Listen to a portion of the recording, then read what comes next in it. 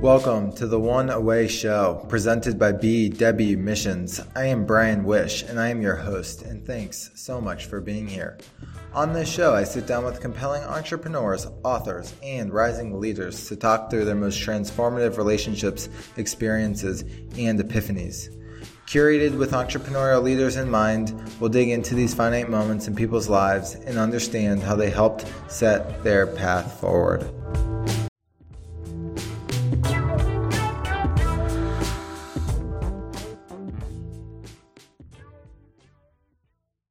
Erica Minnihan is the founding partner at DreamIt Ventures and 1000 Angels. She typically invests in companies raising seed and Series A rounds and focuses primarily on the technology sector, although open to many opportunities with exceptional risk-adjusted return potential.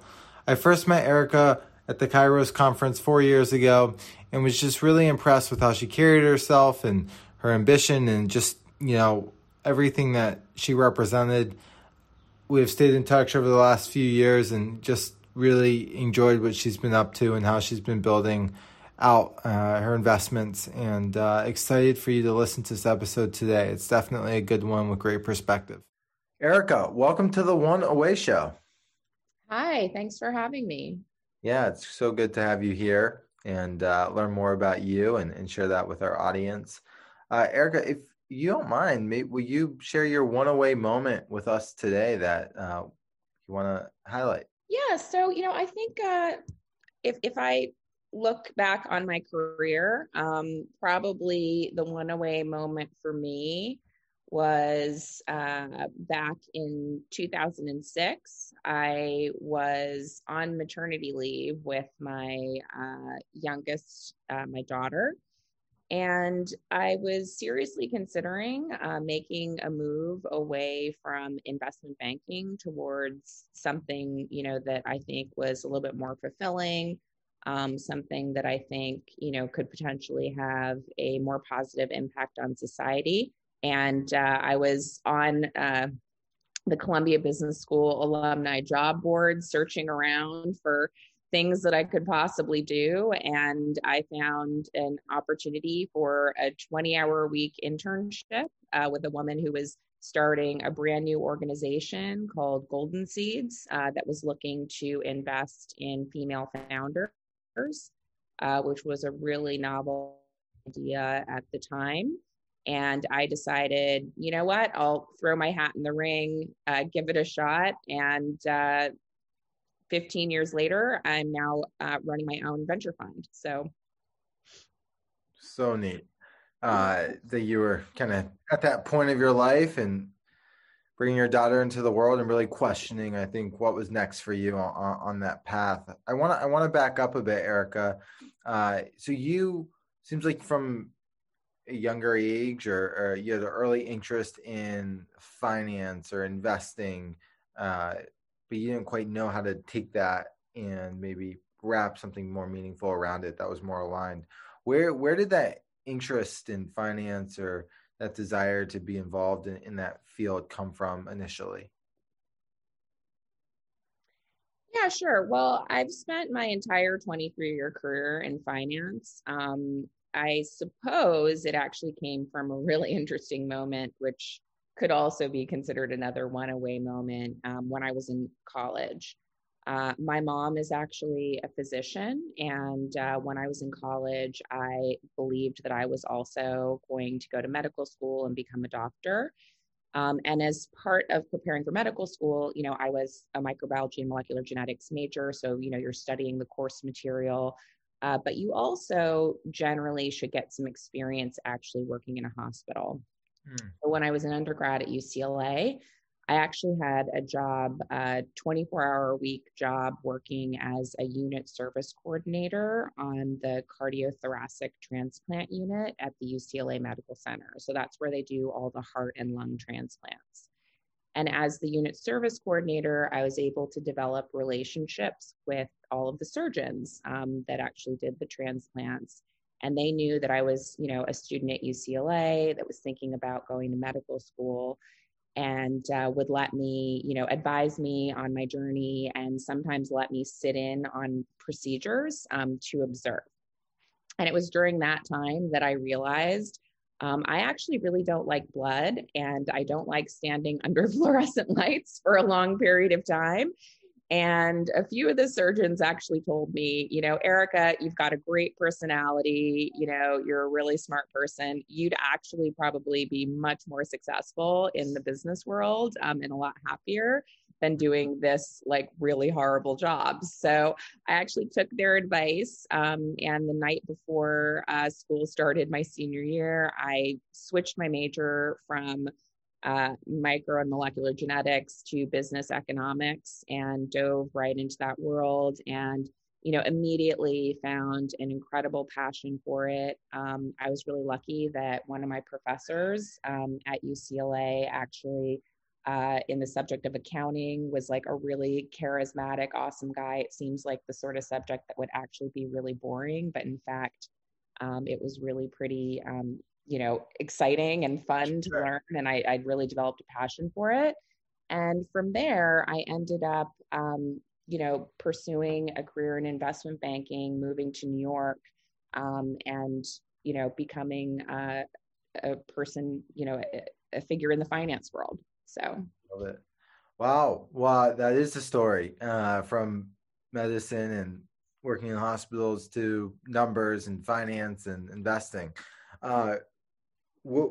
Growing up, I mean, in college, right? When you made that switch, did you have to take more time in school, or was it something that you were able to finish your degree in the same amount of time? I mean, that seems like a very fast switch. Yeah, that's a really good question. So I was somewhat fortunate. I actually graduated from high school when I was 16. So I had always planned to probably attend college for 5 years just so that I wouldn't graduate, before I was 21. So I did end up, completing my biz econ degree in 2 years. And so I was, at UCLA for a total of 5 years, but it was kind of something I had always planned, because I didn't, think kind of going out into the world and starting a full-time job when I was under 21 was a great idea. Yeah, absolutely. Well, good for you for making that switch and not just following the norm and the path that you were on to find something more meaningful. And then another question I had for you was you talked about that professor, right? Who I think educators are so important, and he instilled and really fascinated you with the field of investing, finance, economics, Yeah, he was actually an accounting professor, which usually people think is the driest subject, but right. He somehow made it really fun. Right. So take us to that moment, right? Because it's clearly kind of has pushed and propelled you. What was it about the teacher, the class, that you maybe saw yourself embarking down that field? Yeah, well, I'm kind of a person who is somewhat detail oriented, and I sort of like things that require attention to detail, and accounting is actually one of those things. For people who, I don't really know the right word for it, but for example, I really love building and auditing financial models. Not everybody loves that stuff. And one of the things that was kind of interesting, I think it might have had something to do with the fact that it was LA. A couple of things there. So one is that actually in LA at the time, this is like the late 90s, the accounting industry there was like pretty big. And, from a finance perspective, that was sort of where all the jobs were. And these were considered like really cool, well-paying jobs. And then from the second perspective, for some reason, I don't know, the professor would have, at UCLA, your classes are not 30 people, they're like 300 people. So you'd be in this like big auditorium, and, the professors, if they were good, were kind of like these, rock stars, almost like Hollywood style showman. So I think this teacher just really nailed it. In fact, I believe he still teaches there, because I was interviewing a founder just a couple of days ago who was also a UCLA alum who'd studied business economics, the same degree I studied. And she was talking about how she had him also as a professor, and he was really great. So I was really lucky, to have a teacher that really inspired me in the path that I was going down. And I was also really fortunate to have just sort of randomly had an opportunity to actually get a job in New York City in investment banking out of undergrad. I mean, UCLA is a very large school, I think like 30,000 students. And, when you're applying for a job in investment banking in New York, I think they hired 2 people out of our class. So it was really competitive. But I was really fortunate just to, get the opportunity and go down that path. But I will tell everybody listening, one of the things to remember is that you've probably seen the articles recently about Goldman and how, they're not allowed to make their analysts work a certain amount. I mean, basically, back then, being in an analyst program was tantamount to indentured servitude. You went in there and you were working around the clock. You would get into work at like 8:30 in the morning. And if your boss let you leave at midnight, that was considered like a really nice boss who cared about your well-being. It was definitely weekends. So it's a great opportunity, but it was also a really, really rigorous training program, not only in the subject matter, but in how to work really hard and diligently. Wow. Yeah, I bet that you were thrown into a world that, you weren't expecting, or maybe you were expecting, but, you were 100% expecting it. That was definitely the expectation. Got it. Okay. So it was something that you were saying, like, and actually it was pretty funny because I know that part of the reason that I got the job was because I mentioned that when I was in school, I actually had 60% hours a week of full time, right? A 24-hour week job working on the cardiothoracic surgery unit, which is, I mean, if you're working in a hospital where they're doing heart and lung transplants, like that's actually like a pretty serious level position that you're responsible for. And so my hours were actually every Saturday and Sunday night from 7 p.m. to 7 a.m. So I think like knowing that I had, sort of proven that I could do that kind of work, like while maintaining, a full school schedule was part of the reason why they were like, okay, you'll probably be able to also handle being an investment banking analyst. Well, by your early 20s, you put yourself in 2 very rigorous environments and clearly figured out how to navigate the storm and survive. So I can see why you maybe had a little confidence going into the investment banking side of the world and figuring out how to thrive there. Yeah. Now, you worked in how long? So before I ask this question, how long were you in investment banking? As we go back to that one-away moment, how long were you in investment banking before you made a switch? So I was in investment banking for 8 years.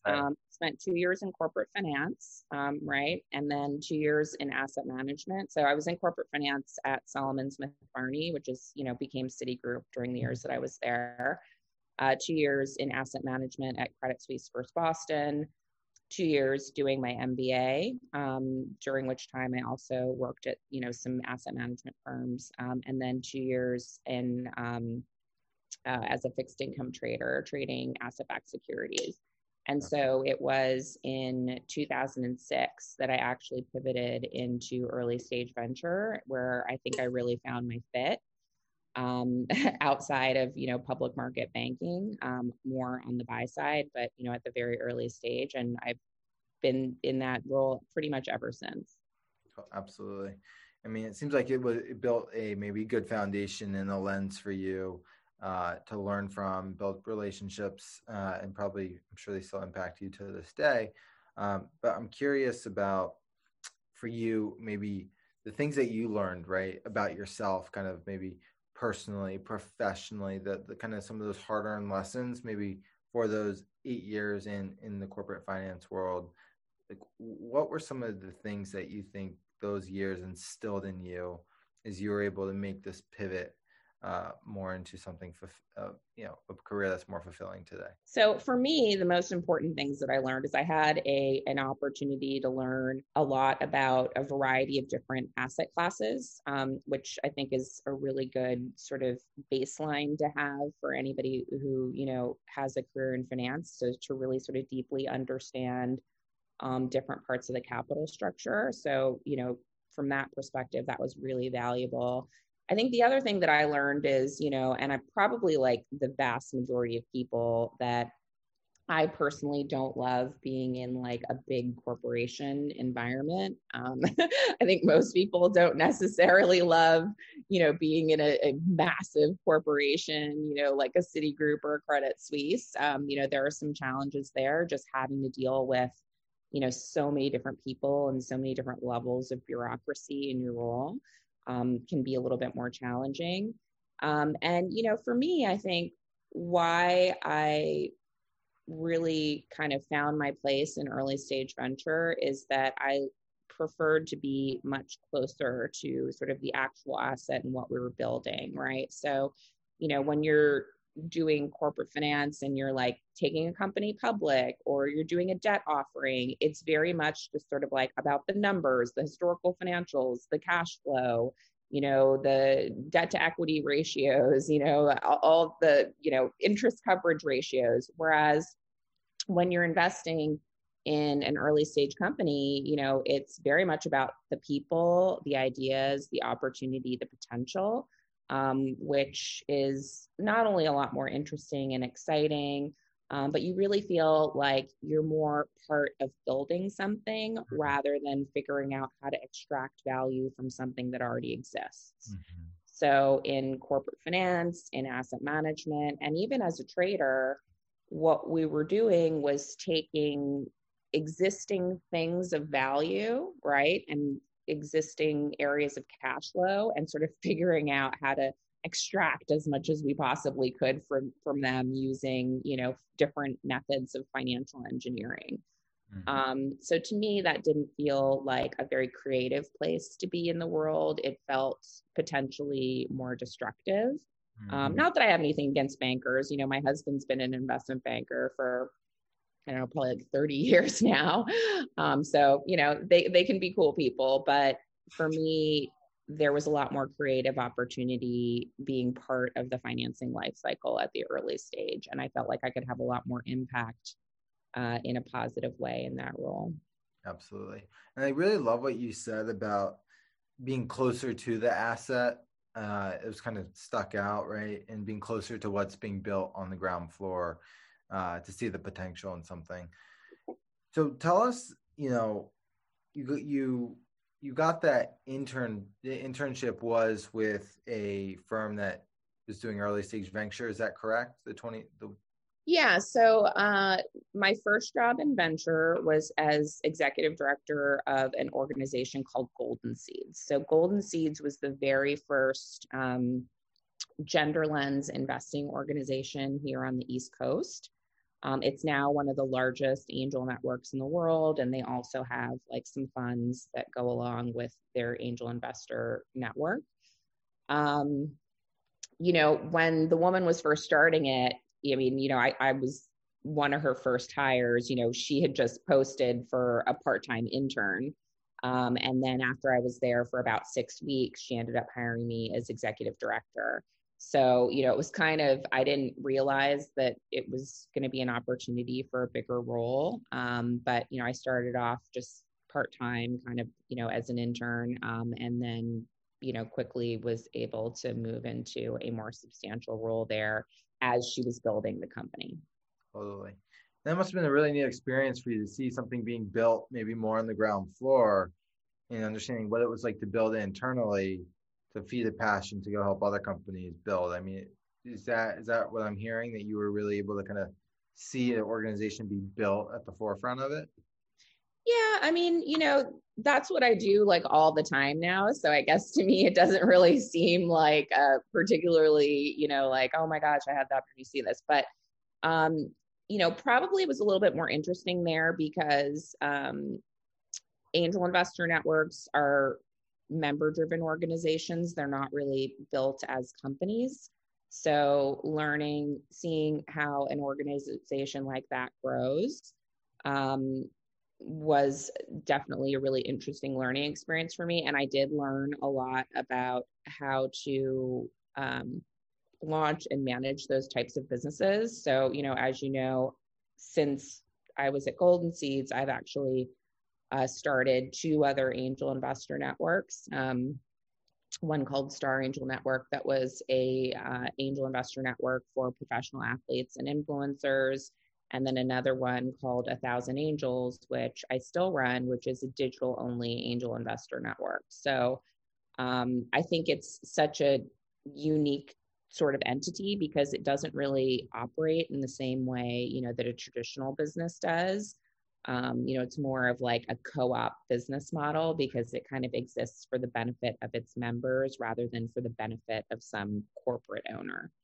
Absolutely. I mean, on that note, I think, could you maybe explain, for the audience listening, how it is structured and maybe how it is set up and how you recruit other angels into it? And, would love to hear how you find deal flow, right, to invest into. Tell us, the exciting parts about building the network and then finding the companies that you're able to help fund. Yeah, sure. So I think that one of the things, that is really interesting about folks getting involved as angel investors is that it is a way to, for relatively high net worth individuals to have more of an impact on the business world than they would through just sort of a traditional public market, ETF portfolio. So it can be an interesting complement to your portfolio, maybe like 5, max 10% of your overall investable assets to put into these high risk, yet potentially very high reward investments. The other benefit is that, not only is there the financial return, but it can really provide an opportunity for you to grow and learn in subject areas of business where you might not necessarily get exposure to what's going on the cutting edge. So it's kind of a combination of an interesting financial investment with the upside of some participation. Similarly to the way that if you decided to add, a Airbnb property to your investment portfolio, you have to go out and, understand the neighborhood, find a house, decorate it, like really sort of engage in the process of generating that cash flow. Sure. For some people, doing these sort of early stage investments can be similar. I started 1,000 Angels 5 years ago as a platform that could provide more of a venture capital style approach to making angel investments and really sort of like separating the social club aspect of it from the investment aspect. So all angel groups are different, but the vast majority of them historically have been founded based on some sort of like affinity group type thesis. So for example, with Golden Seeds, it was founded on the idea of investing in women-led startups. But it was also started with the idea of somewhat of kind of a regional economic development model. And so most angel investor groups historically are based on some sort of a regional economic development model. So that's why it's like, Houston Angel Network, Miami Angels, Cincinnati, whatever like city they're in, they're usually set up to actually invest in companies in that area. So that's one way that they can be formed. And the second motivation, particularly for those sort of groups, is that people join them, because they're looking to develop their networks with other folks, who are potentially investing. Mm-hmm.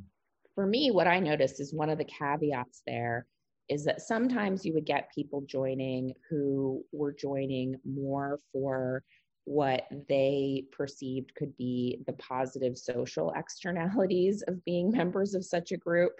And the downside there is that very often founders have a not great experience because they're being treated more as like product for the entertainment of these members, for members to show off, their knowledge rather than, serious candidates for financial investment. And I'm not saying that like none of these founders have ever raised money with these groups, because they have, but just one of the downsides of these groups is that there was a certain motivation to kind of, provide investment product as a more kind of social entertainment type vehicle, which is not great for founders. So I actually started 1,000 Angels with the motivation to do a couple things. Number one, to take more of a venture capital driven approach to investment selection. So we don't select deals based on, oh, look, we're all here in, Tampa and we want to support Tampa companies. No, it's like, what are the best investment opportunities nationally that we can add to our portfolio? Number two, the members don't know each other, right? It's a digital only network. So when you join, you're joining purely for the motivation of actually building a portfolio. You're not there to like rub shoulders with other people, and other people aren't, coming after you like for things because they've now identified you as a high net worth person. So we operate a little bit more in a way to provide our portfolio companies a really streamlined digital only experience to get in front of a wide array of investors who are just serious about adding high growth technology startup assets to a well-diversified portfolio of early stage venture capital equity. Mm-hmm. So that's kind of a little bit about how we're different. But, every group has its own secret sauce, its own benefits for members, and its own approach to how it wants to operate in the world. And so, there are angel groups that are right for a variety of different people. And I certainly think that, they're for like local, in-person, community-driven angel groups that are maybe, trying to invest in life sciences, or maybe, want to fund more minority founders, or maybe, are whatever their theme is. The theme idea, can be cool, but not always for everybody. So. And with that, it seems to be that the investors that you're attracting probably are more serious about the deal flow and more serious about making investments and really finding good opportunities opposed to the social aspect. So would it be, before I ask my next question, like would it be fair to say that there may be more of like a serious type of investor who's really cares about the deals? Is that kind of the type you're trying to attract? Yeah. So, 1,000 Angels is designed purely for people who already have friends, already have a life. They're not looking for something to entertain them or build their social network.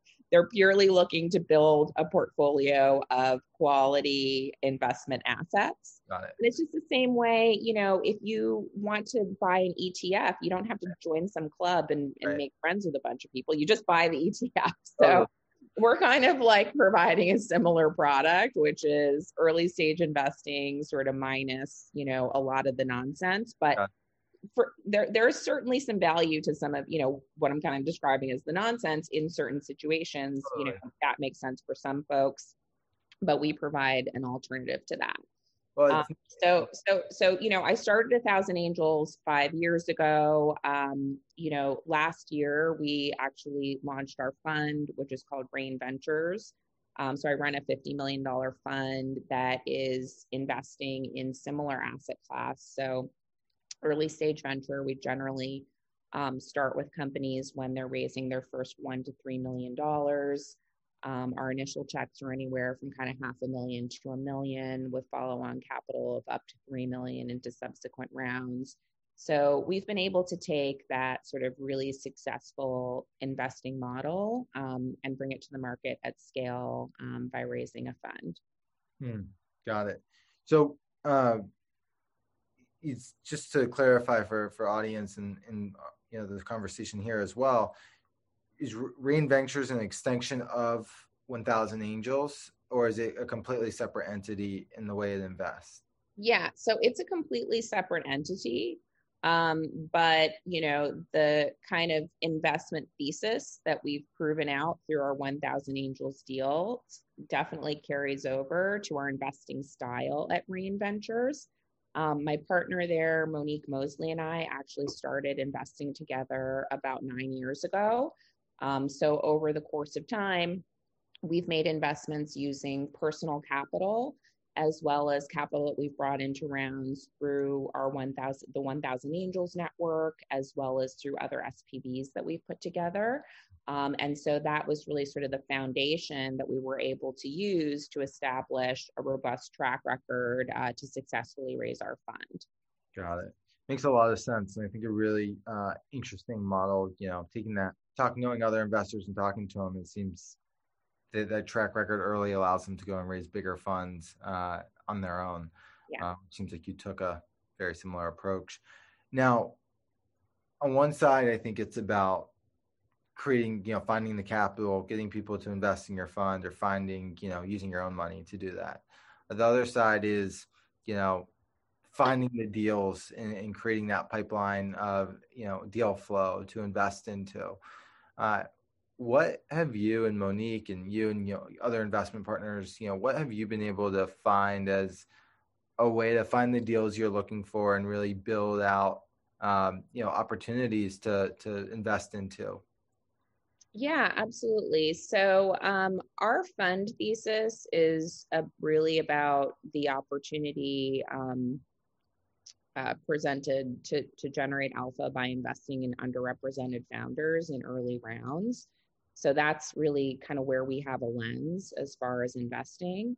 How we cultivate our deal flow is really based on, the fact that between the two of us, we have 25 years of venture capital investing experience and, have been in this ecosystem for a really long time.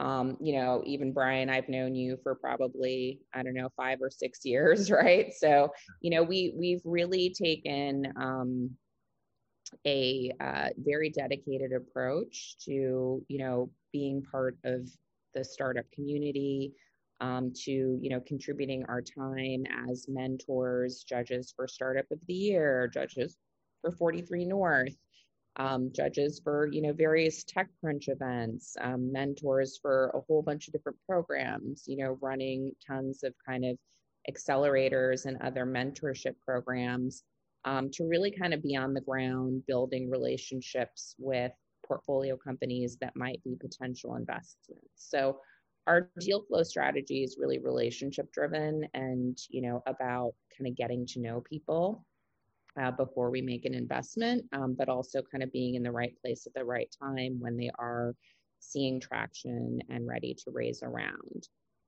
So for our fund, it's, my partner and myself. We also have two amazing venture partners, one of whom is a VP of consumer tech at Silicon Valley Bank. So, she sees like every new consumer tech company that's starting a bank account. And then the other is a longtime professor of digital marketing at Columbia Business School, NYU, and Cornell Tech's program here in New York.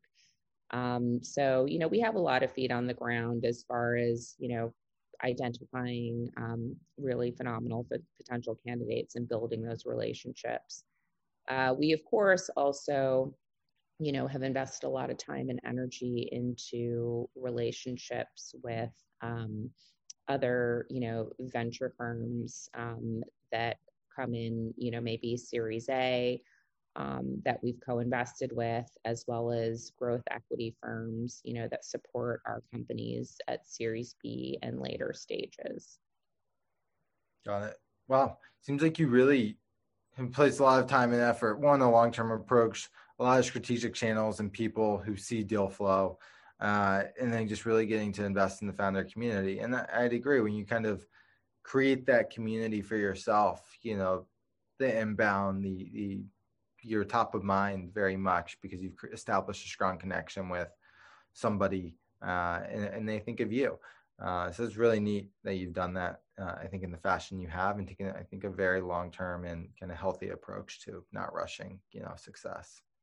Yeah, and I think for investors, word of mouth, just like for any startup company, I mean, word of mouth is your best source of, customer referrals. And, we're really lucky that our portfolio company founders, are our biggest evangelists and make a lot of high quality introductions for us. Yeah. Absolutely. No, that's so important. And I mean, as you're talking, I wrote down two names actually I thought who came to mind who would be good people maybe for you to invest alongside of. So it seems like you really kind of create those connections well and establish that. I'm sure you do the same for others. Something that, Erica, is a theme here with Golden Seeds and what you have done now and on your fund thesis is the underrepresented founders, right? And, Golden Seeds, it was, I think, more woman led investments. Where, right now, I think in a time where the world, and especially in America, our awareness has been raised to so much, and you've seen a lot of, people taking on this fight to help underrepresented founders, but this has been going on for hundreds of years, centuries. Where do you right now in tech and investing in the startup ecosystem specifically see opportunities for underrepresented founders to really have the most impact in industries to innovate within? How are you thinking about that and approaching founders when you meet them? Yeah, sure. Well, we invest in consumer tech and software, just because those are, the sectors where we have the most experience and feel that we can bring the most value to our portfolio companies.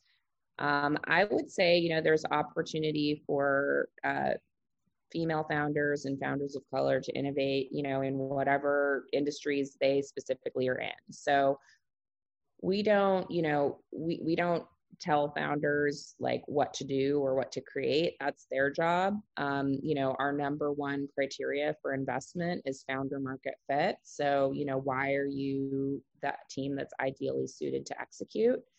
But, certainly when we make investments, we're generally investing, a lot of times in a sector that has solutions created have been dominated by one traditional approach, and having a different perspective can potentially create value.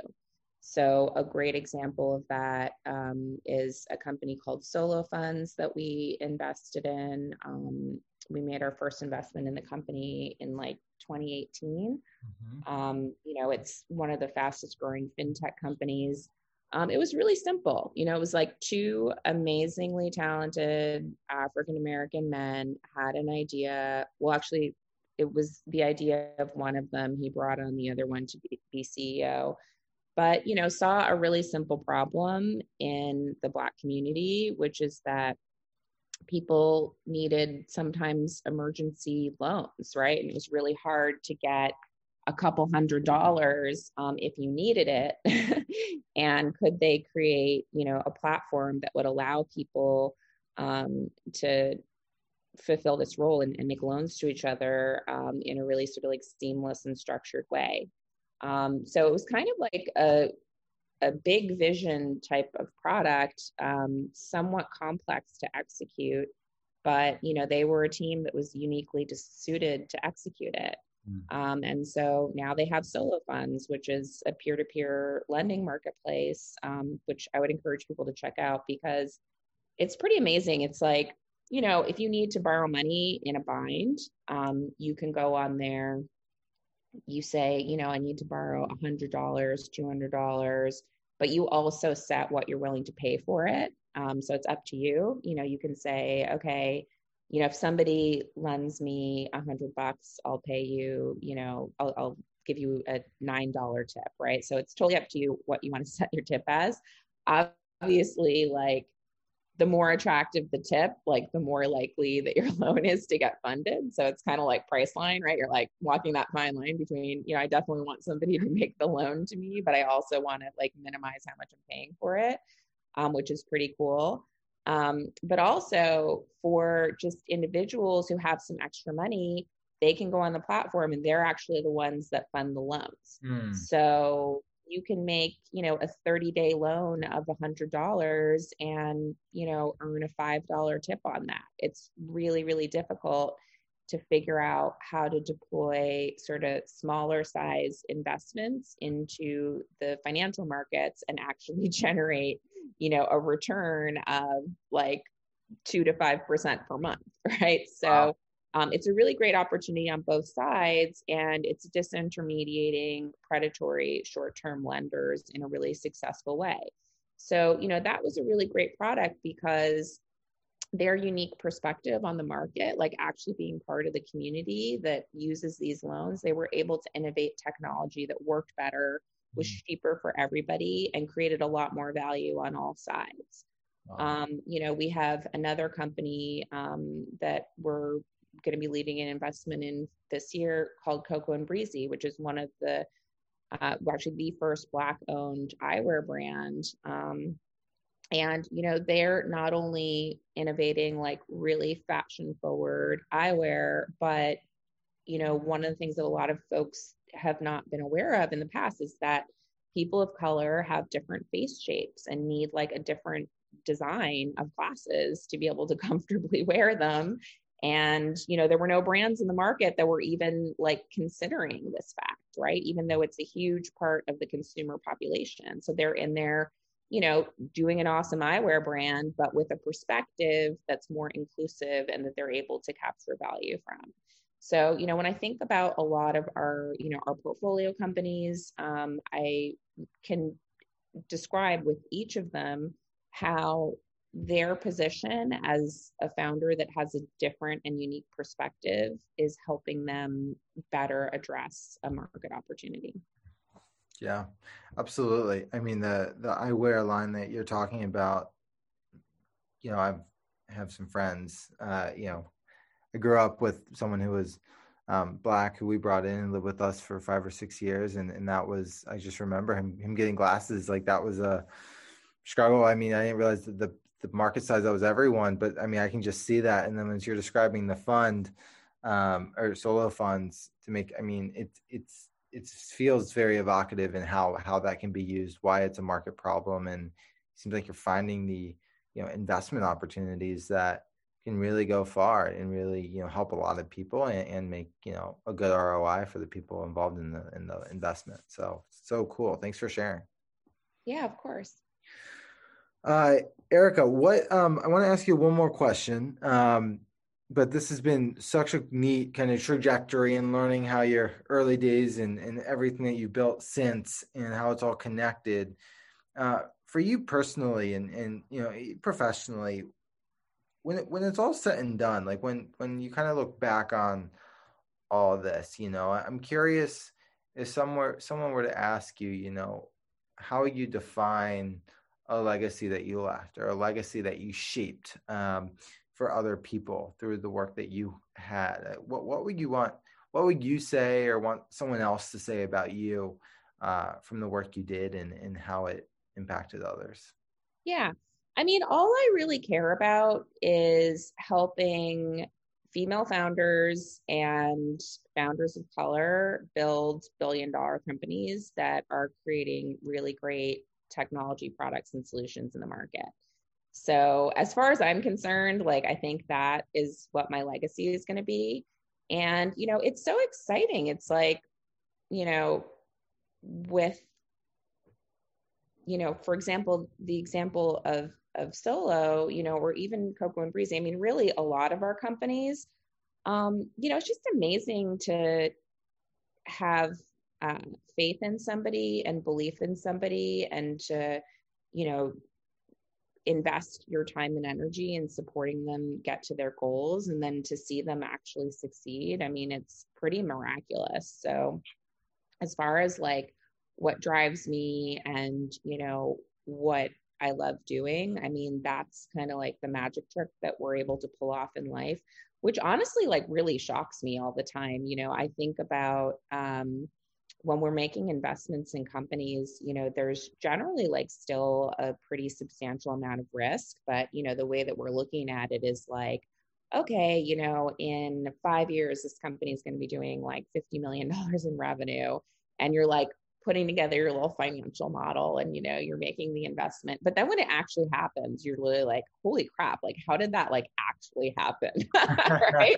You're like, part of you feels like, oh my God, could we like do this again? But it's just, it's such an interesting thing to be part of, to really actually help somebody build a company and like to create hundreds of jobs, right? I mean, when there's nothing better than when one of your portfolio companies is successful and you see them creating high quality, really good jobs for people. I mean, that's fabulous at like a company with a good culture.